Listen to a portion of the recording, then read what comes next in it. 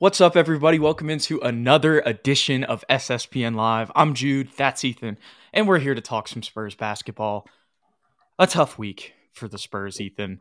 Um, What two else to do? two losses to start off with the Lakers and the Blazers, where you're kind of neck and neck for the majority of the game, and then they go on a run. And because we're the worst defensive team in the league, we have no chance of getting back into it, to put it simply. And then, of course, you have the injury bug hit on Thursday, which just allowed the Clippers to do whatever they want to, as they're competing for playoff seeding right now, and we're competing for lottery seeding. Mm-hmm. Yeah, I mean, I feel like we're kind of getting repetitive with the themes of Right. every game, but it's been pretty much the same story. Like you said, we're right there, if not in the lead for that first half. That third Mhm. quarter or fourth quarter is where teams just turn it on against us.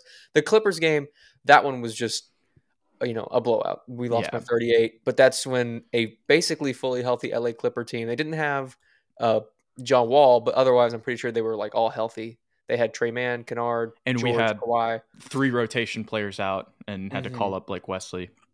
Didn't help that Sohan is probably our best perimeter defender. So who's going to guard PG or Kawhi? And you take out Romeo, too. And Jay Romeo Rich. Like, those also are all good, decent really solid defenders. defenders. Right.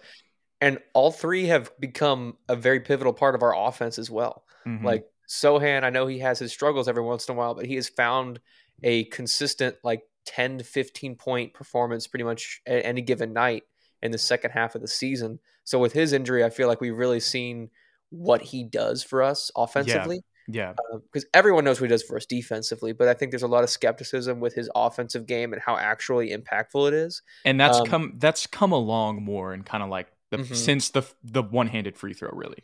For sure. But even in the sense of just playmaking for others, setting great screens, having high IQ basketball plays, making the right pass at the right time, all those things that he does that people don't necessarily see on the stat sheet. Mm-hmm.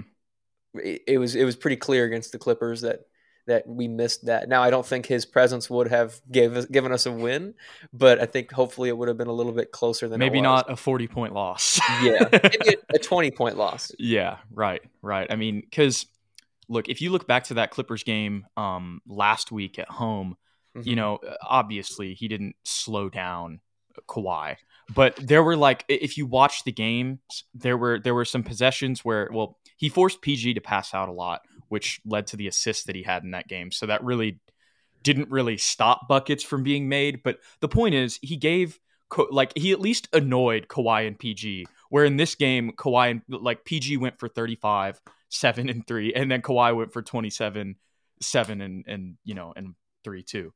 Actually, it was 4 boards for Paul George. I was looking at steals. Paul George had An 3 extremely steals last night. efficient. That's the scoring as thing, right? And that wasn't necessarily. Well, I think it's more just about PG when I'm looking at this. He made him pass out a lot more, but they were just able to wreak havoc is the point with his absence, because he at least was able to switch and like harass them a little bit. Even if they're going to make the tough bucket, it's like that resistance wasn't even there at all. That's what what I was trying to say. It doesn't help either that the Clippers have been on an absolute rampage the past couple weeks as far as shooting They're the hot. three.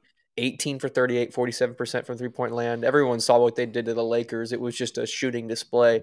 So when you're out with those perimeter defenders, plus they're all hot, like that's really difficult to overcome.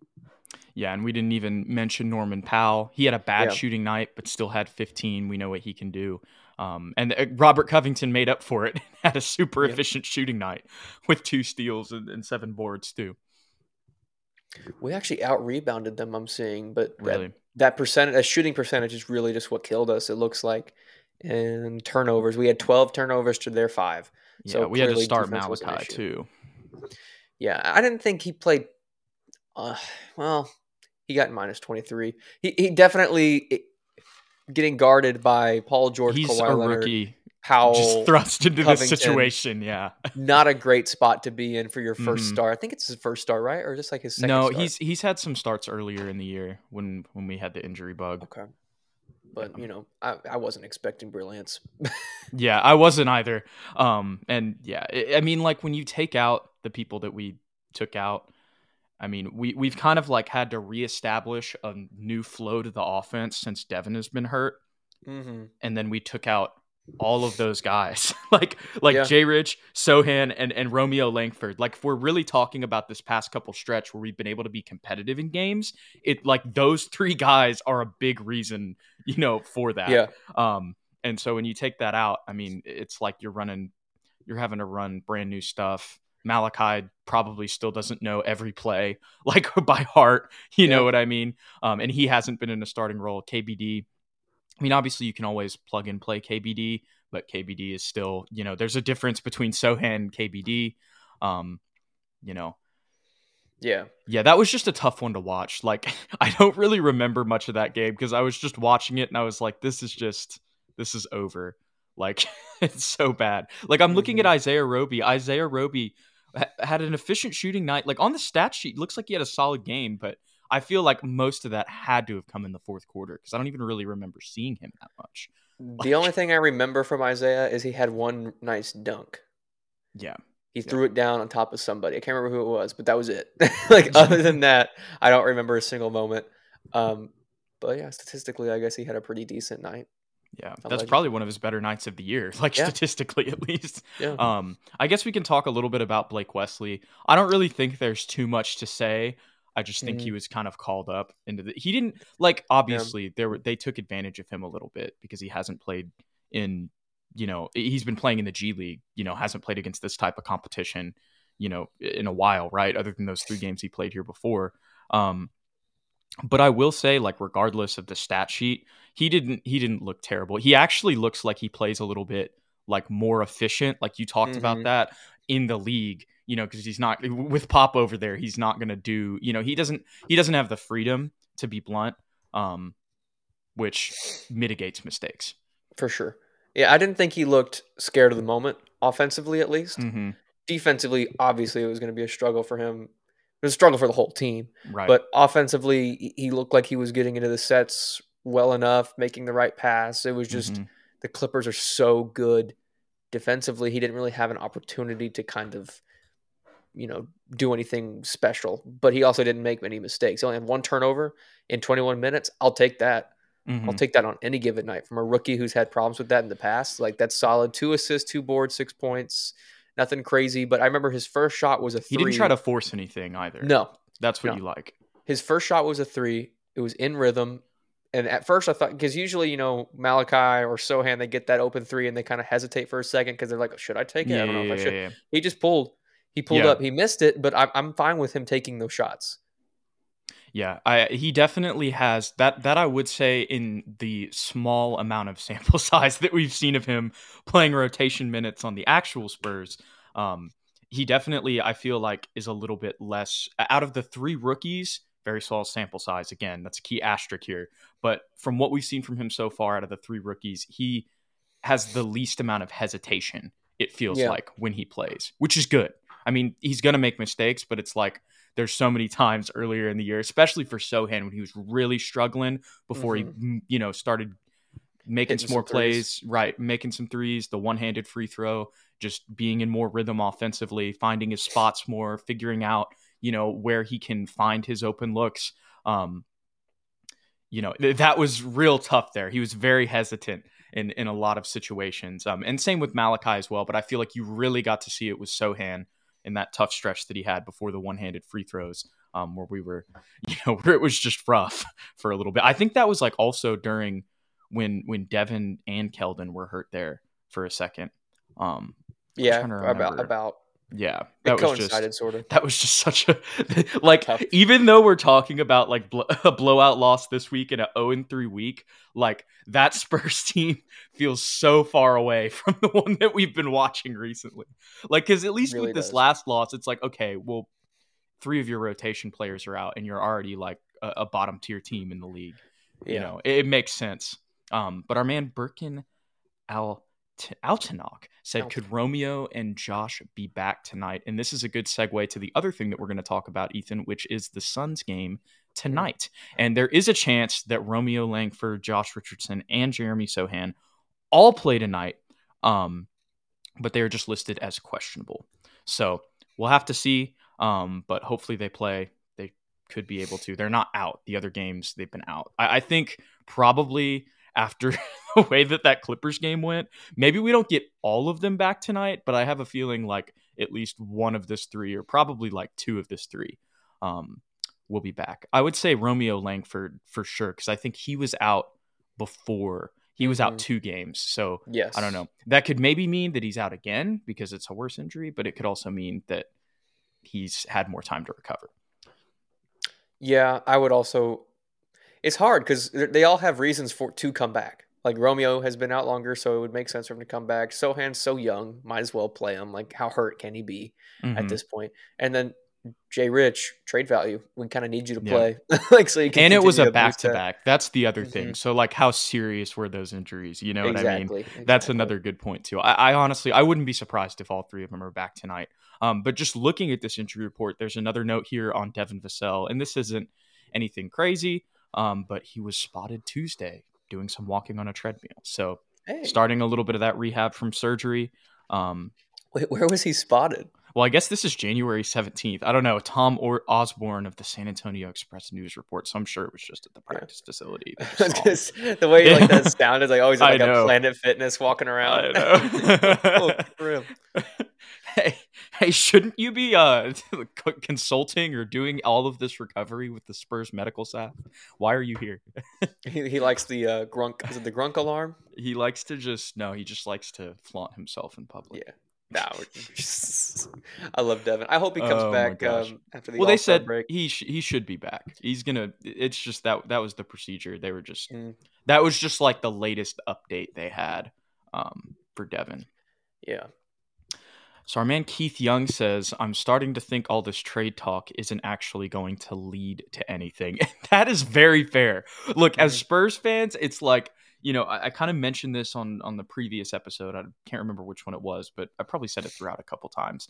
It's just like since that Derek trade last year, and then kind of a little bit of like the Zach Collins and the Doug McDermott signings, basically since the end of the DeRozan Aldridge era, like the Spurs have been making more moves, right? There was that 1 year with, well, maybe a better way to put it is the Derek DeJounte era. I think that's a better way to put it, with those guys getting moved and, you know, letting Lonnie go as well.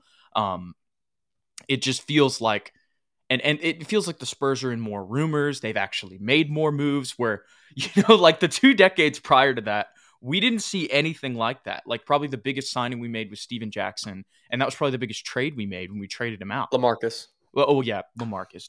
I can't believe it. But trade wise, like what other, what other big move? There wasn't one. There wasn't one, and that's because of the continuity. You have 3 Hall of Famers. You know, it's not really hard to get people to want to stay. And you could sign people a lot easier. You don't really have to value the trade market as much. But in the situation the Spurs are in now, they definitely do value it a lot more. But I can understand why any Spurs fan would think that maybe none of this happens. I feel like that's been a caveat in the back of my mind when we're talking all of this, because it's just their track record. Like it would be different if they didn't have 2 decades of doing that, but they do. And even before then, like during the, was it Larry Brown? Was that the coach before Pop? Yeah. Like even in the Larry Brown era, the George Gervin era, like they weren't very, I mean, obviously there were less trades in general then, but they still, like the Spurs were never like, really, like these have been some of the Derek and DeJounte trades have been some of the biggest moves, like really in franchise history. I know that sounds crazy to say. You could obviously put draft picks above them, but when it comes to trades, like those are the biggest name players that have had the biggest roles on our team that we've traded, whether it's the offseason or midseason. So I think that's why it's a little bit more believable, but there's also a lot of hesitancy just because of the Spurs. It's a weird trade deadline too, because I was listening to Brian Windhorst's podcast about this, and there are like 12, 13 teams in the West that think they have legitimate shots of winning the championship, right? And in the East, it's like 8 or 9 teams. So there's a lot more teams that have a shot here. Usually it's like, top 4 teams from each conference that really look to make moves like that. But now everyone's pretty much looking to make a move, but not that many teams have any picks right now. Like the teams that have the picks aren't necessarily looking to acquire a Jakob Poeltl or a Josh Richardson. That's just because not of on all the table. The moves that have been made in the past, which kind of led to this parity in the league. Exactly. The Lakers have no picks. They have 1 first, and they really don't want to trade it. The Clippers, nothing. They can't offer anything. The Nuggets have picks, but they don't really need.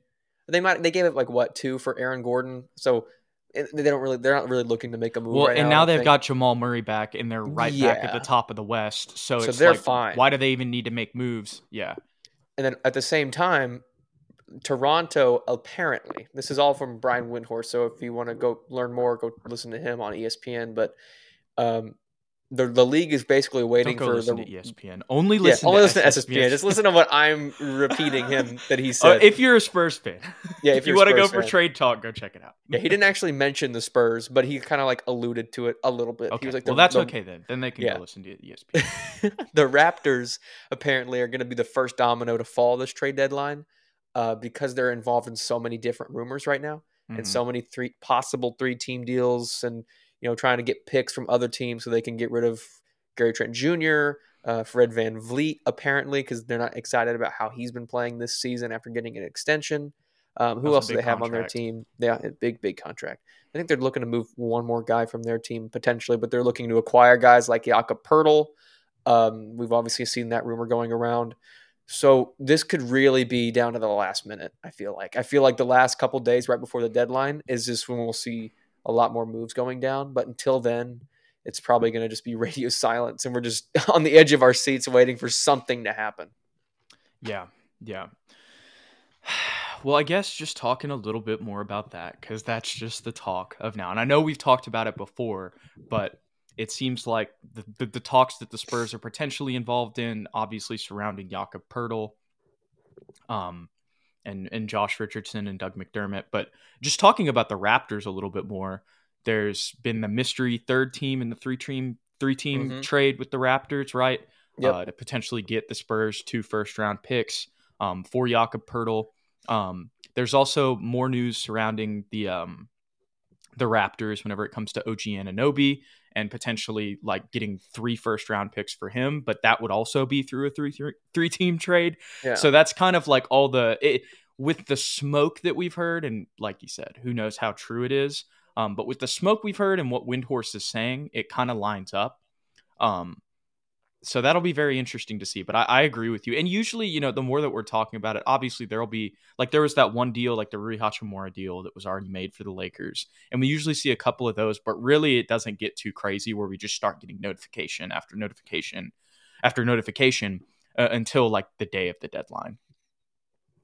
Some names to be on the lookout for. There's a lot of names that could be traded though, Jude. Like I'm thinking Eric Gordon from the Rockets. He's a guy that a lot of people want.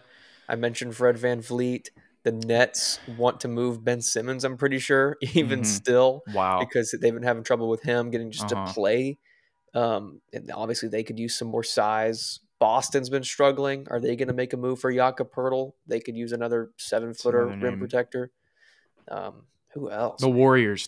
That's another team that's been, The Suns even. The Suns might try and make a move because they still have Jay Crowder and they don't want him. The Mavericks, apparently Luka told the front office that he wants them to make moves. They denied that that's a thing, but I believe it 100% because he's honestly, they could use Jakob. They could use Jakob. My cousin who I live with is always talking about how he would take Jakob. He's not going to give us 2 firsts for him, but he wants Jakob Poeltl on that team. Just to be another rim protector next to Christian Wood, because Christian Wood's really a fragile 5. He's more of like a stretch 4. Right. But they could also use Jay Rich. I know they used to have him, but I think they could use some extra punch off their bench, or maybe even start him next to Luka, be a floor spacer. We bring Dinwiddie in off the bench. And what's his name? As usual, John Collins is also available. Yeah, feels like every year. Every year he just demands a trade, and then he's like, "Nah, I guess not." I was just thinking of something while you were talking, and I think it's kind of eluded me. But I think what I was thinking about was just like when we were talking about all the moves that were made, and this goes back to like the summer of kind of Kawhi PG signing with the Clippers. Like right now, I think we're really seeing the effects of that in this season. And we saw it last year too. Like there's definitely been more parity, but like when you're talking about the picks, like there were a lot of teams that, made moves to get star players and of course compensated teams. And that ties into what you were talking about earlier is it's like the teams that want picks already have a lot of them. Or like, the teams that are vying for these players to, whether it's a Jakob Poeltl or a John Collins, an OG Anunoby, whoever, I'm completely losing my train of thought. They don't have the capital to trade for. Yes, they don't have the capital. Exactly, right. Those teams don't have any picks because they've traded them away to get in the position that they're in right now.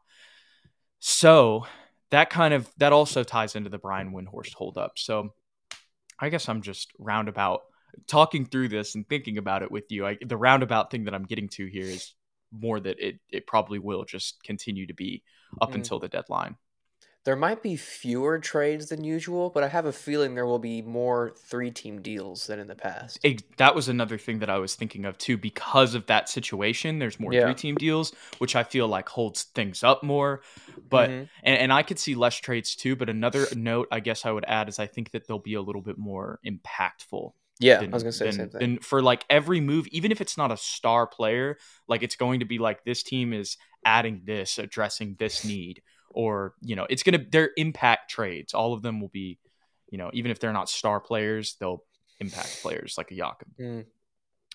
I guess this was the other thing I was thinking of too. We've talked about like all of these rumors and kind of repeated them a little bit, but who are some people that maybe if the Spurs don't just get picks back, who is somebody that maybe they would take on in this scenario? Ooh.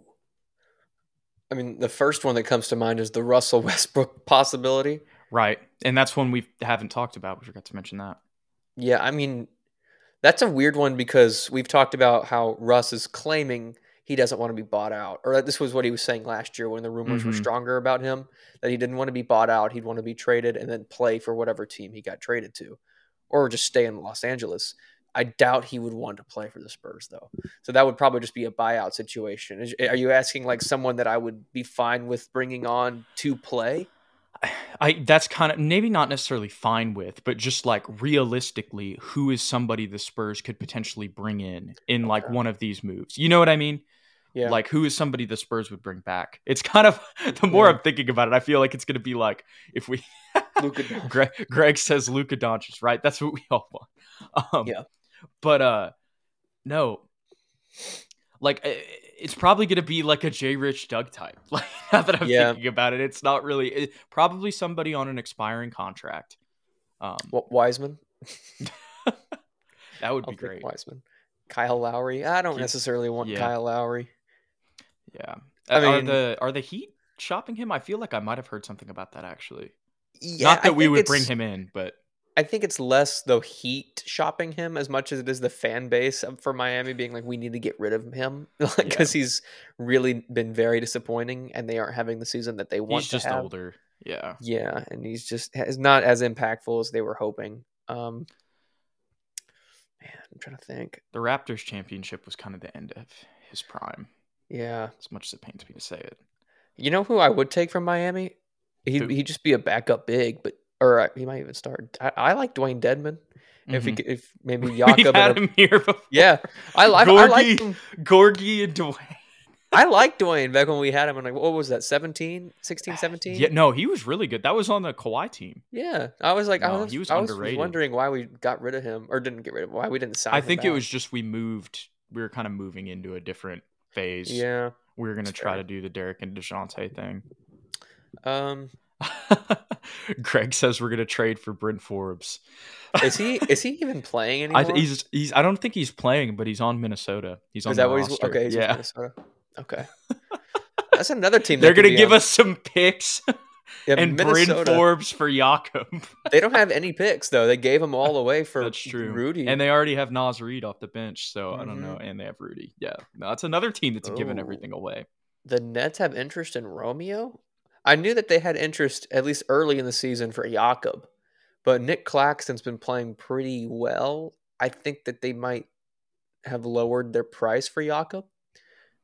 But would you take on Simmons? I don't want to take on Ben Simmons. We've had this conversation before, and it's like, what happened? Like, again, we're here again. Like, another team wants to get rid of him. I don't even want to go on this rant, but it's like, it's fitting I have LSU gear on right now because I've been watching this dude, like, I don't even want to. I don't want to say waste. You don't got. You don't have to get into but it. It feels like that, Yeah. Like God bless him, but like something. It's up here though. It's all has mental. Nothing to do. But I don't even know like how much does he care. He's just like, I feel like.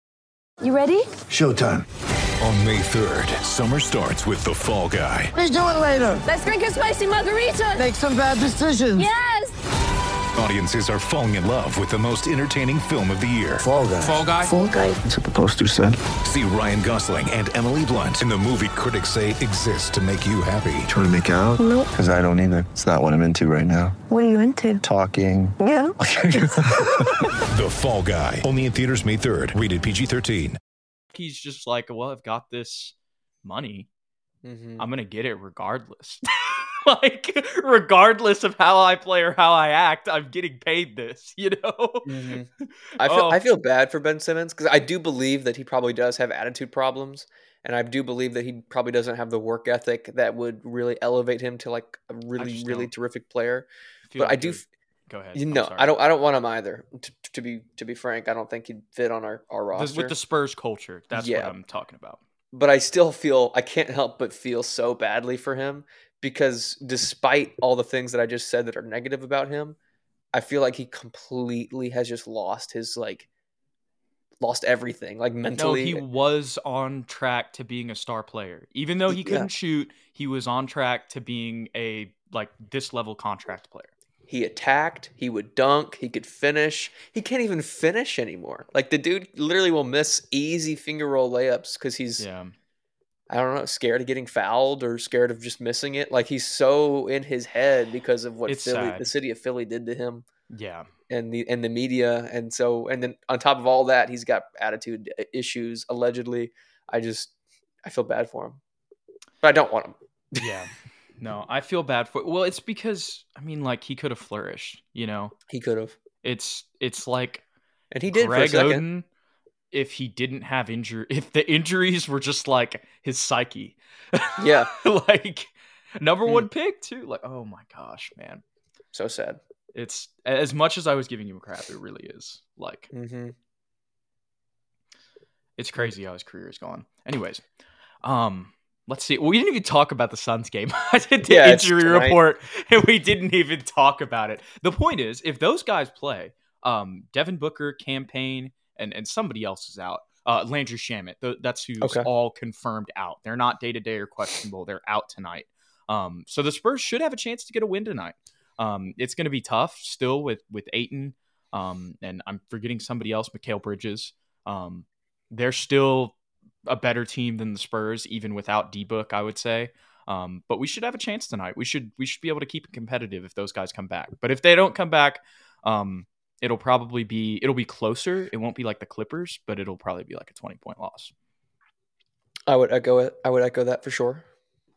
Our man Birkin says that Simmons is scared of having bad stats. That's what he says. It really is. That's what it boils down to. It's just like the stuff, like remember the Philly video in the playoffs that went crazy when he was right under the basket wide open and like passed it. He's continued, like there's more clips of that type of stuff coming up in Brooklyn. And it's just like, no.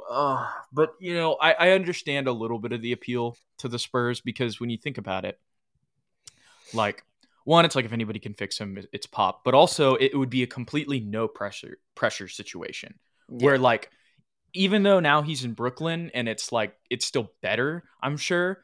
Like that's also a pressure cooker. It's like Kyrie, KD, we're trying to win a title for our legacy, for greatness. You know what I mean? Yeah. So maybe if he went somewhere with less pressure, that would be better. But like with the attitude issues and just like you can just see with his demeanor, it just does not feel like it would fit very well here. Like I feel like if he's in his own head because of all the criticism he got in those situations, like that same criticism, maybe even while it wouldn't be the same in the media necessarily, it would probably be worse in practice in San Antonio. You know what I mean? So if like he's having trouble with that, like with the stuff like DeJounte just talked about too, like is he really gonna fit here? Like I don't know if that would go well. That would probably just not go well at all. But you know what? For the sake of doing it, let's trade Jakob for Ben Simmons and 1 first. Start Ben at the center spot. Yes. Don't let him bring the ball up the floor. But just like give him the ball in the post and let him just be Boris Diaw 2.0, but with a better handle. Just pass. Like, I know you don't want to score, but just make and dunk. Like, that's all we need you to do. Look at his contract. If he was on an expiring contract, I would actually be willing to do so. I'm not even lying. Can you imagine the front court passing with Ben Simmons at center and Jeremy? Well, that's the other thing. Like, he needs to play. I think at this point, he's playing the wrong position. Yes, he needs to play like the 4 and the 5. Yeah, straight up. 6'10", 6'11", strong dude, really good, versatile defender. He's got 2 more years of 37 and 40 million. Yeah, no, he's getting paid 35 million to do not that much. Yeah, never mind. Like, I don't want to. That's crazy. Idea. That contract. I can't believe. I mean, I know you got to go for it if you're Brooklyn, but like, that's crazy. I would have just been. I would have never traded for it. Like, if I was another team, like, it would be very hard for me to take that on. Yeah. Now that I think about it, I don't. It'd be a cool experiment to put him at the center spot for the Spurs, but for 37 million, no, thank you. If we are going to legitimately try and build around whoever we draft next year, plus Devin, plus Keldon, like we're going to need that cap space to not only pay them, but maybe bring in somebody in the next couple years in free agency. So rather not get all that cap into a Boris Diaw molded center. All right, Ethan, can I leave you and run to the restroom and be right back? Yeah. All right, sure. I'll be right back, y'all. Okay. All right. So now it's just the Ethan show. We'll see what Gregory has to say. Him and Gobert just don't give you enough offensively to win. Yeah, they both have kind of similar games in the sense that they're both really solid defenders, but once you figure out how to get past them, then they basically become potatoes on the court because you can't give them the rock offensively. They're just going to do something stupid with it. And then defensively, how much anymore in this league can you really be impactful if all you can do is play defense? Because this league is predicated on just scoring at this point because you can't touch anybody. The era of Tony Allen's and Gary Payton's, I think that we've kind of moved past that era, at least for the time being. What's the lowest pick for the season to be an L? I think we need at least a top 4 pick. I mean, Jude has talked about it. This draft is loaded. So really, you could probably get a very, very good player in top 10. But we've struggled so badly, and I think it's pretty clear what the goal of the season is to get as high of a pick as you can. And when you have guys like Victor Wembanyama and Scoot Henderson, and Jude has mentioned the Thompson twins, like it would be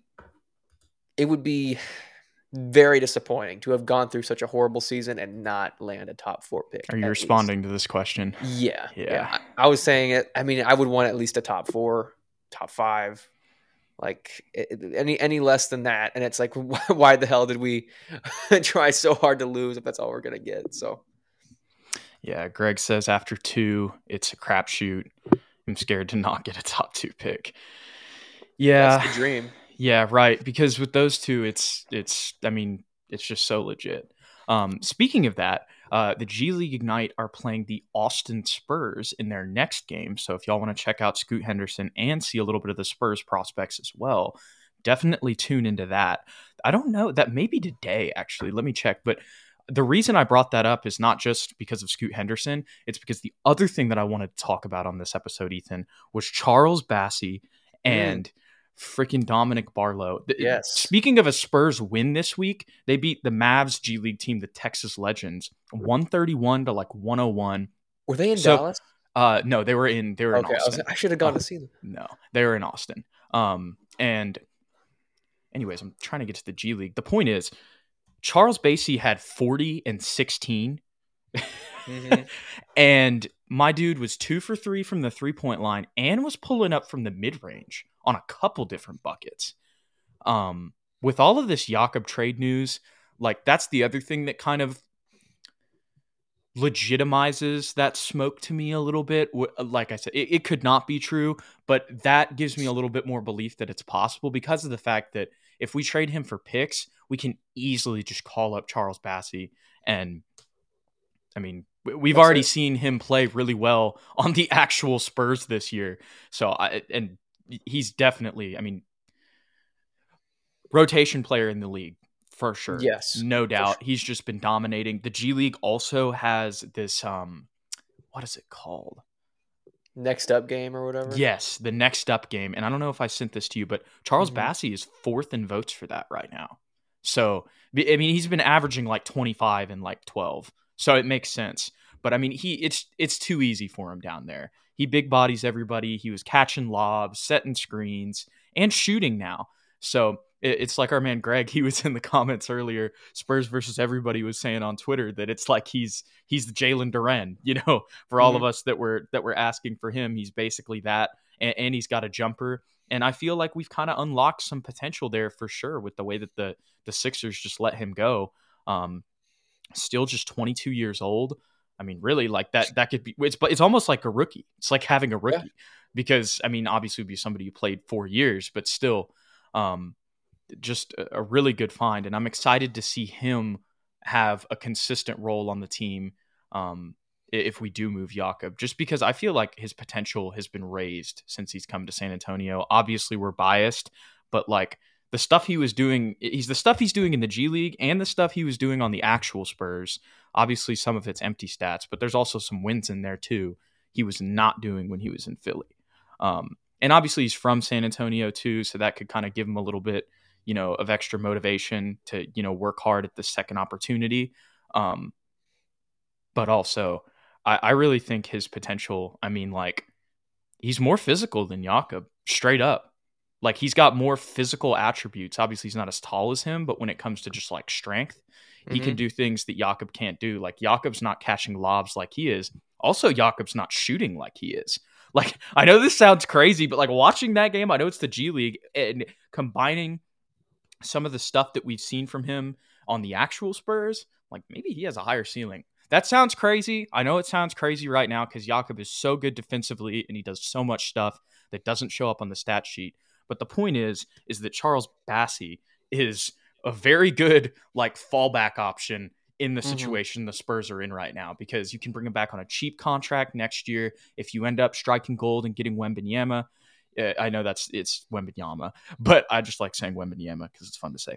And it adds a little Texas twang to the end of it, you know. Yeah. So we're trying to make sure, you know, he's as Texas as possible prior to the draft. Not Houston though. Houston, do not want Houston to get him. Oh my gosh, I didn't even think about that. We haven't even talked about that, dude. Like, because they're in our division. They're the other team. Like, down there. Yeah. And honestly, they would definitely prefer him over Scoot because they've already got guards. Yeah. Well, they already got forwards. So they would run KPJ, Jalen Green, Jabari Smith at the 3, Wembanyama at the 4, and Alperen Sengun at the 5. I don't want that for my biggest rival. That would be horrible. Yeah. But what you're saying about Bassey, I couldn't have said that got it off better. Tangent. But I couldn't have said it better myself. He makes trading Jakob seem a little less like, I don't know, like the team's not going to fall apart necessarily. Right. Because he's continually improved from the start of his season to now. He is clearly more skilled than at least I thought he was going to be. I thought he was just going to be kind of a really big guy that a little bit clumsy, but he can catch lobs and maybe get a block shot every once in a while. Like, that's really what I thought he was going to be, because he's been in the G League his entire, you know, career. But he has a low post game.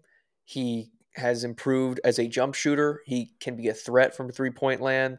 And defensively, I mean, he goes after everything. He combines the strengths of Drew Eubanks with a little bit more skill. So, like, blocking shots, being aggressive, throwing your body around, getting dunks, setting great picks. But then also, if you throw it down to him in the block, you know, he's not going to turn the ball over as much as maybe Drew did back in the day. He's not going to, you know, dribble it off his foot a little bit. He has more capabilities at that center position. And then also Zach Collins has continued to improve. Yep. He has unlocked a new part of his game this season. So if you want to elevate Zach to that starting spot, trade Jakob for a pick, maybe hopefully 2 picks, bring in Bassey to back him up. we're trying to lose, right? So Right. might as well throw him into the fire and see what he can do in the NBA, because so far what we've seen has been pretty damn good. Yeah, and not everybody like dominates in the G League like that No. either. Like I Not at really all. think like he may have. This sounds crazy, but he may have a higher potential than Zach. Probably does, just because he's 22. Like that's the. Obviously there can be a ceiling on run, jump, and dunk centers, but he's developing jumpers. He's developing more skills, which is probably why they like playing him in Austin so much. And like I said, he's probably going to be in the G League next up game because of the stuff he's doing down there. It's not the same, but it is definitely translatable skills for sure. But another person that we have to talk about down there is Dom Barlow. He's continued to be just on a tear, continued to be efficient. On a tear is a little bit of a stretch, but comparing the way he was playing at the beginning of the G League to where he's at now, Better and better. has been a tear for him. And the thing that I noticed the most watching that game, Ethan, I texted you when I was watching it, is, and you can look at the stat sheets, and he had 17 and 7, hit 2 threes, can be that stretch 4, getting better at that jumper on top of, being a force on the boards. Didn't have a crazy game in that one because Bassey had 16, or Bassey, excuse me. I actually figured that out. It is Bassey. And then, but Dom Barlow had 7, but he's had some other games where he's had some 14 rebound games, some 16 rebound games as well. But he does his off-ball movement and his cutting. That's what I was texting you about. Like there was this one specific play where it was a fast break and he cuts to the middle, but you can tell he's doing it like on purpose. He's like, okay, this is my run lane. Like this is the lane I got to run through on this fast break, right? And that because of that draws attention from the other defender who has to kind of crash, because it's like, okay, yeah, it's a one-on-one, but he's got the step on this guy, so he's going to have an easy layup if they get it to him in the paint, right? Yeah. So that dude collapses on him to kind of like double team a little bit, which leads to a wide open 3 in the corner. And there's actually, well, it wasn't a wide open 3. It was, he catches the ball in the corner for a 3, and then that person or the dude who had crashed a little bit inside has to, run to the perimeter as fast as he can and jump, right? And so that leads to a pump fake, dribble, pull up, mid-range. And it was missed, but the point is that shot would not have happened if Dominic Barlow didn't make that cut on the run lanes. And talking to just like I do a podcast with the San Marcos High School basketball coach, and he's coached at a D3 university as well, and has some NCAA tournament wins on his resume. The point is, he knows what he's talking about, and he's a pretty solid basketball coach. Those run lanes and transition, like those are things that they go over, and they play a lot of transition down there in San Marcos. But to get off of that, the point is that is another translatable skill that doesn't show up on the stat sheet that I'm sure the Spurs are loving to see on tape. And so it was just like in the first quarter, he did so much, but his stat sheet was like blank. Like it was just like every possession, the way that I was thinking of it and the way I wanted to describe it when we got on here was, he was just like, okay, what can I do to like make this the best possession possible? Like, what can I do to make sure we get a bucket here? Like, it doesn't matter if I score, if I do great, it doesn't matter if I get a rebound. It's just like, where can I place myself on the floor in our offense so we can have the most like a successful chance to have a success, or the best chance to have a successful possession. That's the way that I would describe it. So yeah, love the selflessness. I haven't seen too many games live of him. I've watched, I think, probably 3 or 4 this season, but he's definitely a high intelligent player. Clearly he understands how to play the game. What I like most about him is his versatility. He has the size and strength of a 4, of a really quality 4, but he moves almost like a 3 or a 2. Yep. Like he runs like a gazelle. He's quick. Like you said, his off-ball movement is surprisingly very good for someone at his size. So if he continues to improve his skills, and it sounds like he is on a game-to-game basis, just kind of figuring out more things, more ways to impact a possession or a game, and obviously fine-tune some of the smaller things like, jump shots, setting better screens. That's gotten better. Yeah, obviously it's going to continue to improve over the season. We texted about this. He could be a really great hidden gem kind of project player that turns out to be a matchup nightmare for other teams. Because how tall do you think he is? 6'11"? No, he's 6'10". Yeah. 6'10". That's for the Spurs list him, at least. To run as he does, it sounds like he's kind of has what the Spurs were hoping to get out of Luka Samanic, but with a much better mindset.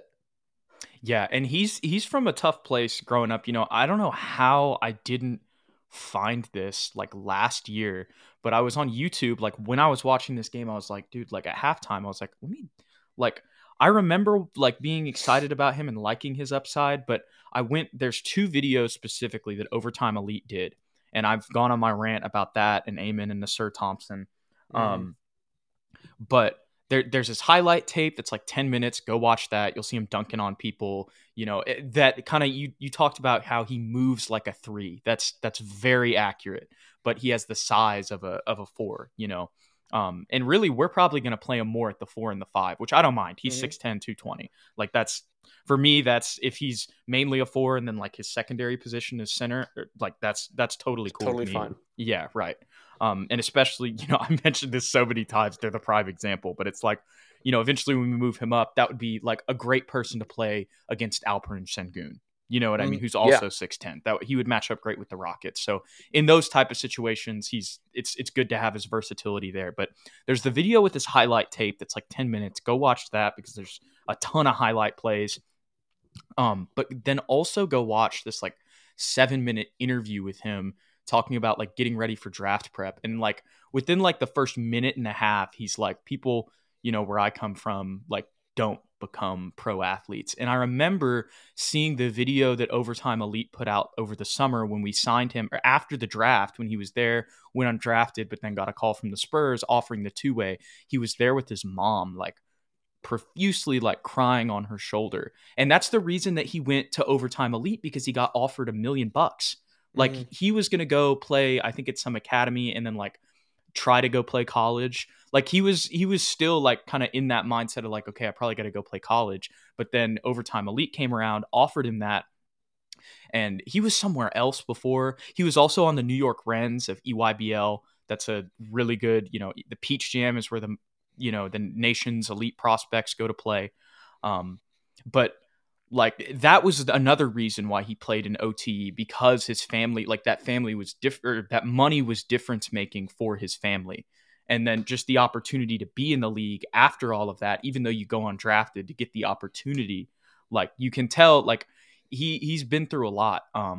And so that mindset, you're talking about Luka Samanic, like his mindset is probably the opposite of Luka, who like doesn't want to go back on a fast break, where like he's kind of had to like work through a lot and, to get to this point, and he's grateful for every moment. It's a really good interview with him.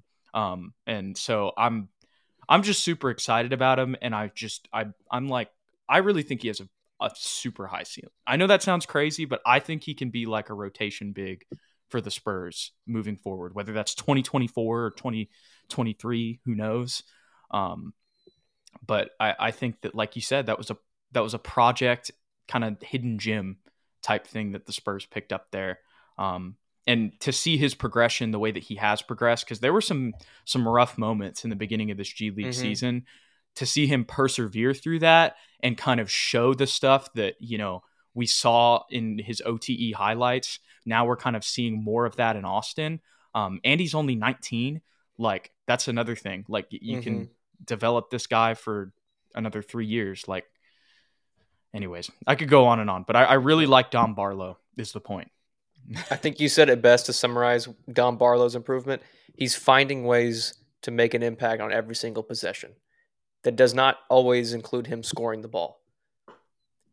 Yeah. Sums it up perfectly. And that's what the Spurs are looking for. And you can tell that like he's buying into it. It seemed like he knew the offense really well too. Like when somebody moved somewhere, and really that's a testament to the whole team. They were running it pretty solid sets and all that stuff. Seemed like everybody knew where they needed to go. But his movement specifically, and in that game he was drawing a lot of attention because they had Blake Wesley got called up, and they had like 2 other starters. Shawnee Brown Jr. I think is one. He was out, and then Jordan Attaway I think was also out in that game. Actually, no, I think Jordan Attaway played. But the point is, they had some starters out for the Austin Spurs too. So it was like, okay, him and Basie are going to be the main guys, and they were the 2 leading scorers. Love to see it. Gregory says, my baby Al Horford agenda for Dom will be pushed. That's a really good comparison. That's a really good comparison. I like that. I I like that. We could use an Al Horford. Good stuff from Charles Bassey and Dominic Barlow is the point. And so when we talk about the post-trade deadline Spurs, we obviously talked about how Charles will probably take those minutes, but we'll probably also see more of Dom Barlow come March, I think, because he's really been down there for the most part. There's been a couple games that we've seen, and I think that's a very good thing, which has led to the development that he's had now. And I think he probably still needs a little bit more time before we start giving him some spot minutes in the league. And as we mentioned on our last episode, we just have so many fours right now. It's kind of hard to find minutes for him. I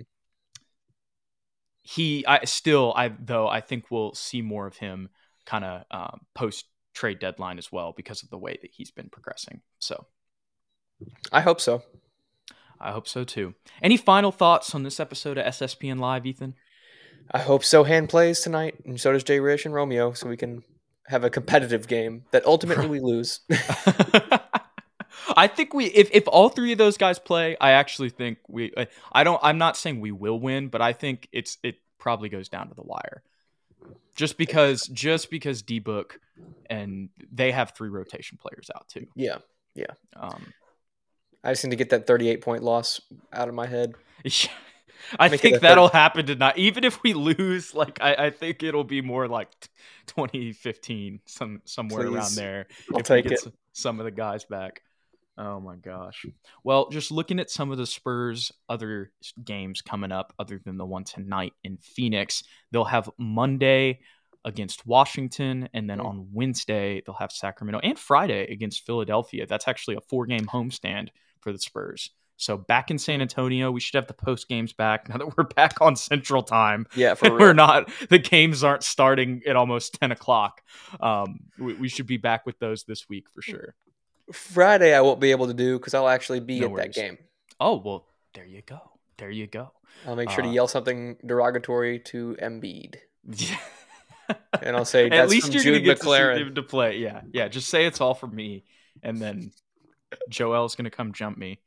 Yeah, but it's okay. He's having to pay fines for the DX thing. $25,000. Oh my gosh, crazy! Poor guy. Crazy. Well, we appreciate you guys hanging out and talking Spurs with us for about an hour here. I know some of the trade talk's a little bit repetitive, but it's kind of like that's the buzz right now. That's what everybody's talking about. That's what everybody wants to hear. So we dove into that.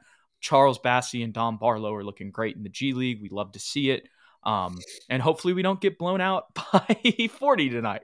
That's kind of the hope. But we appreciate you guys. Even if we do, it's just increasing the lottery odds. Just remember that with every L.